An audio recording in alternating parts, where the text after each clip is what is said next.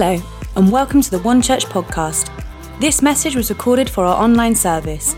We're not meeting at our church buildings at the moment, so tune in live this Sunday for our next online service by going to weareone.church or finding us on Facebook. Hey, good morning everyone. Welcome. It's so good to be with you today across all of our locations in One Church.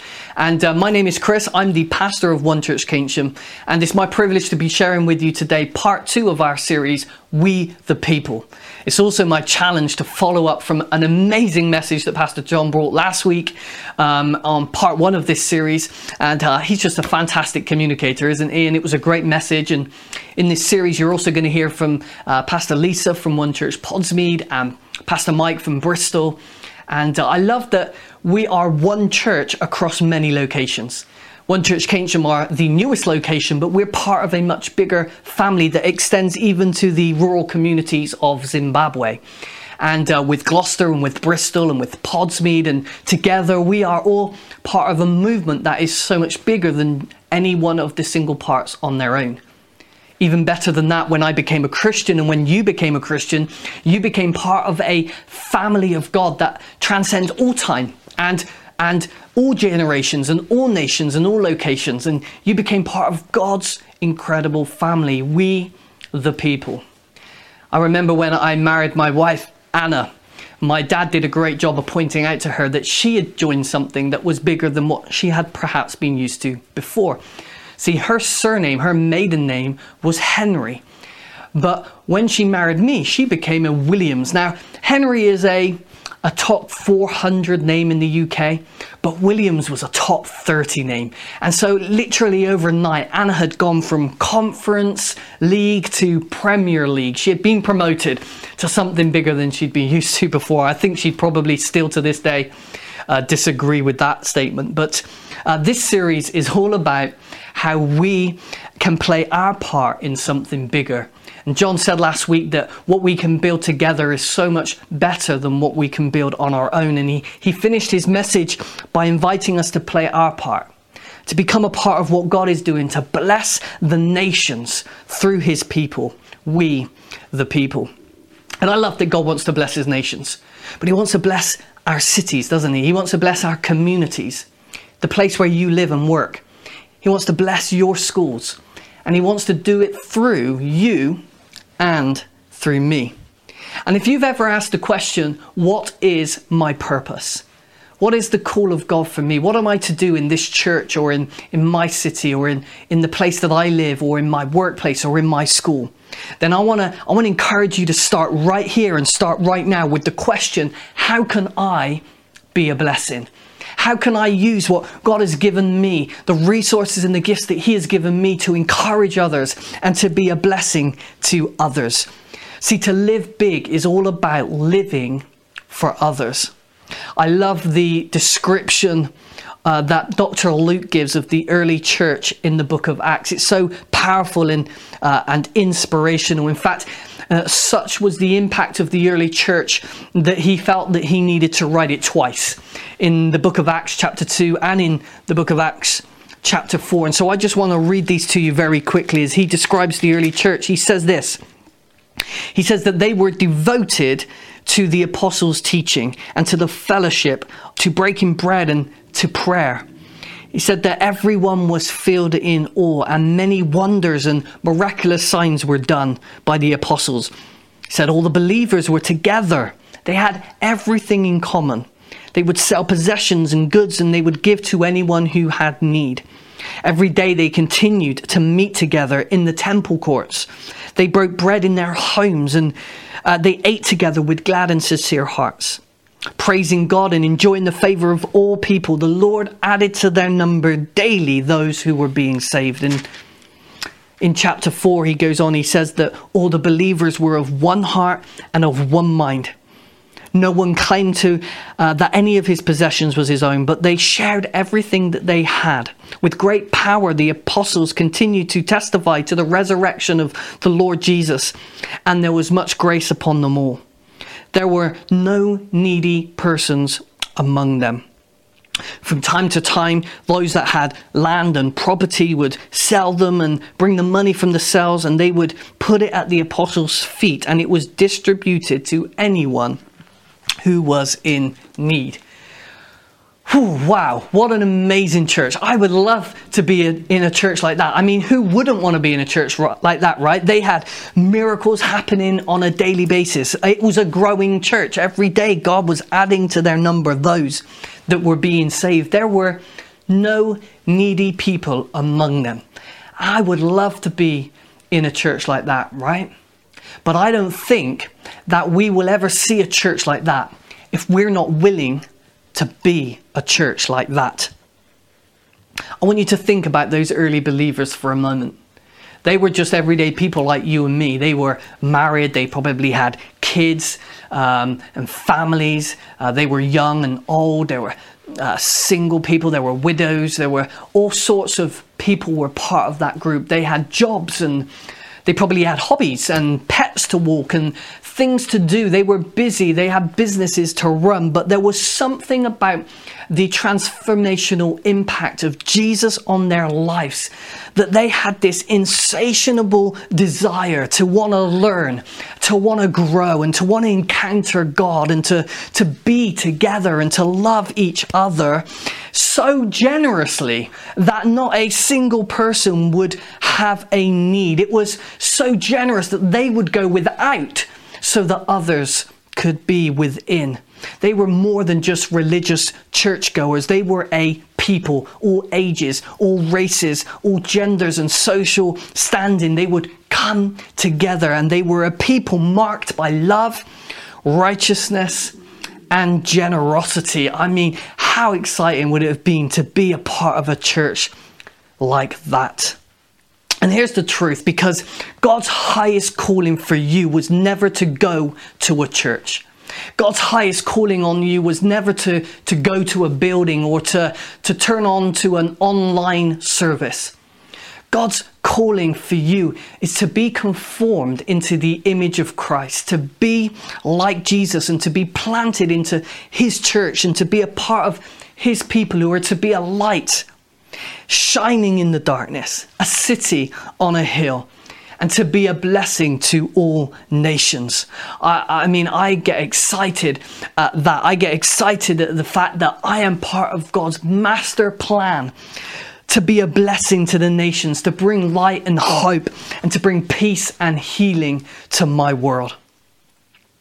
Sadly, I think that there are many Christians that will miss out on the fullness and the blessing and the life that comes from being planted in the house of God, because they treated church as something they went to rather than something that they are. They treat church as something that they go to rather than something that they are. See, this early church were part of a community of believers that were committed to being a blessing to each other. It was a collective of togetherness. And I love this quote from Craig Rochelle. He says that the church does not exist for us. When we became Christians, we realized that we are the church and that we exist for the world. In other words, what he was saying was that the church is not a destination that we attend, but it is an identity that we embrace. We are the church. We, the people. And I found this really interesting. The word that is translated in your Bible as church, the original Greek word is ecclesia. Now, ecclesia means called out ones, like we are God's called out ones. He's called us out to be a city on a hill, a light in the darkness. But the word ecclesia was originally a word used to describe a Roman secular institution. It was an assembly of people that were called out and deputized by the emperor to introduce and implement the laws of the empire. The function of the ecclesia was to teach the language and the culture of Rome until everything and everyone walked and talked and acted like Rome. So when Jesus said, "I will build my ecclesia," he knew that there was already an ecclesia. He knew that that was an ecclesia driven by evil forces, by the Roman Empire. And he was saying, I'm going to release a new ecclesia. A collective of people that are going to be a people who walk and talk and act like Jesus. They're going to bring my kingdom to their world, and they're going to be my people, and they're going to bring and implement the law of my kingdom, which we know is the law of love. Now, the other interesting thing is that Jesus also co-opted the conventus. Now, the conventus meant that whenever Roman citizens, wherever they were, if they gathered together, then they carried the authority and the power of the Roman Empire. And Jesus said this, didn't he? He said that when 2 or 3 are gathered, I will be with them. When we come together, we have the authority and the power of Jesus and of the kingdom of God. And he went even further than that. He also co-opted the term apostle. See, the apostles were like admirals in the Roman army. They were responsible for a fleet of ships that would be full of building materials and full of people with all sorts of gifts and talents for building and architecture and plumbing. And those vessels would be sent out to new locations to build new cities that looked like Rome. We, the people, the ecclesia, God's called out ones, are a church, and we are a vessel that are being sent out into the world to build a city on a hill, to be a light in the darkness, to go into new territories, to be salt and to be light. A church that looks like, sounds like, and acts like Jesus. I don't know about you, but that really got me excited. So what does that look like? Well, as we read in the scriptures earlier, the early church, they were growing in their love for God, and they were growing in their love for each other. And they would demonstrate that love by laying themselves down to serve one another. And so some of the things that they would do, as we read in the scriptures earlier, it said that they would worship together and celebrate together. Every day they would come together into the temple courts, and they would praise God, and they would meet together in people's homes, and they would learn and grow together. And said that they were devoted to the apostles' teaching. So I wonder what the apostles were teaching. Well, the answer is in Matthew chapter 28, when Jesus gives them their commission. He says, go make disciples in the world. And then he tells them to teach them everything that he had taught them.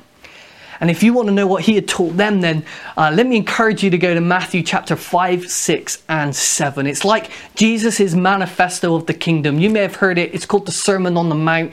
And he tells us what it's like to be a part of the kingdom of God. It's an upside down kingdom. It doesn't look like any kingdom you have been part of before. And he says that blessed are the peacemakers, and talks to us about how to live and how to love others. And the last will be first. And he shares all these incredible things. And so this is what the early church, they were devoted to these teachings. Said that they would meet together to eat and to pray and to stand with each other and to believe for miracles together. And they would pray for each other that God would meet their needs, and they would even go out of their way to meet the needs of each other by serving and giving. They valued people over property and purpose over possessions, and they valued others so much that they would lay themselves down to serve and to go above and beyond to meet the needs of others. Now, if you're anything like me, there are times when I don't even like people, let alone want to serve them, pray with them, eat with them, sell my things so that they can have more. Sometimes that's difficult, isn't it? And I think it's true that in my own strength, it's impossible to build the early church. In my own strength, it's impossible to be that kind of church. But together, if we continue to encounter God together, as we continue to grow in our love for Him and for each other, I believe that we will be filled with a desire to want to learn, to want to grow, and to want to serve each other in such a way that it will make such an impact and a difference in our world. And the early church were marked by their love for each other. And that's my prayer for us as a church, that we will be known for our love for each other. You know, in One Church, we've done some things to try and help you with this. And so our encounter services are a great way for us to come together like the early church, to celebrate together and to praise God together. I love it when we get to do that. And our midweek grow groups are a fantastic opportunity for you to get into a small group of friends or people that can help you grow and help us understand what we learn on Sunday and how to make that work every day in our lives. And those people can stand with you and pray with you and believe for miracles with you, and you can serve each other and meet the needs of each other. And our Go Teams are a fantastic reminder to us that the church does not exist for us, but that we are the church and we exist for others. And so you can be part of our Go Teams, serving on a Sunday or opening your home midweek, or you can be part of one of our community teams that are making a difference in our world. And so I just want to pray for you that church would never be optional for you. I want to pray that it's never a place you go to, but it is an identity that you embrace. I pray that you will learn and that you would grow outside of a Sunday, that you would have a group of others that you can do life with, that you can learn together, share together, and grow together. And I pray that you would realize that you have gifts and talents and resources that can be used to serve and to serve in the church or in your community, that you can make a difference, that you can serve as a people to make a difference in our world. I pray this message has encouraged you. I want you to take a few moments now to just reflect on this message, that you would be a church committed to each other and committed to making a difference in this world.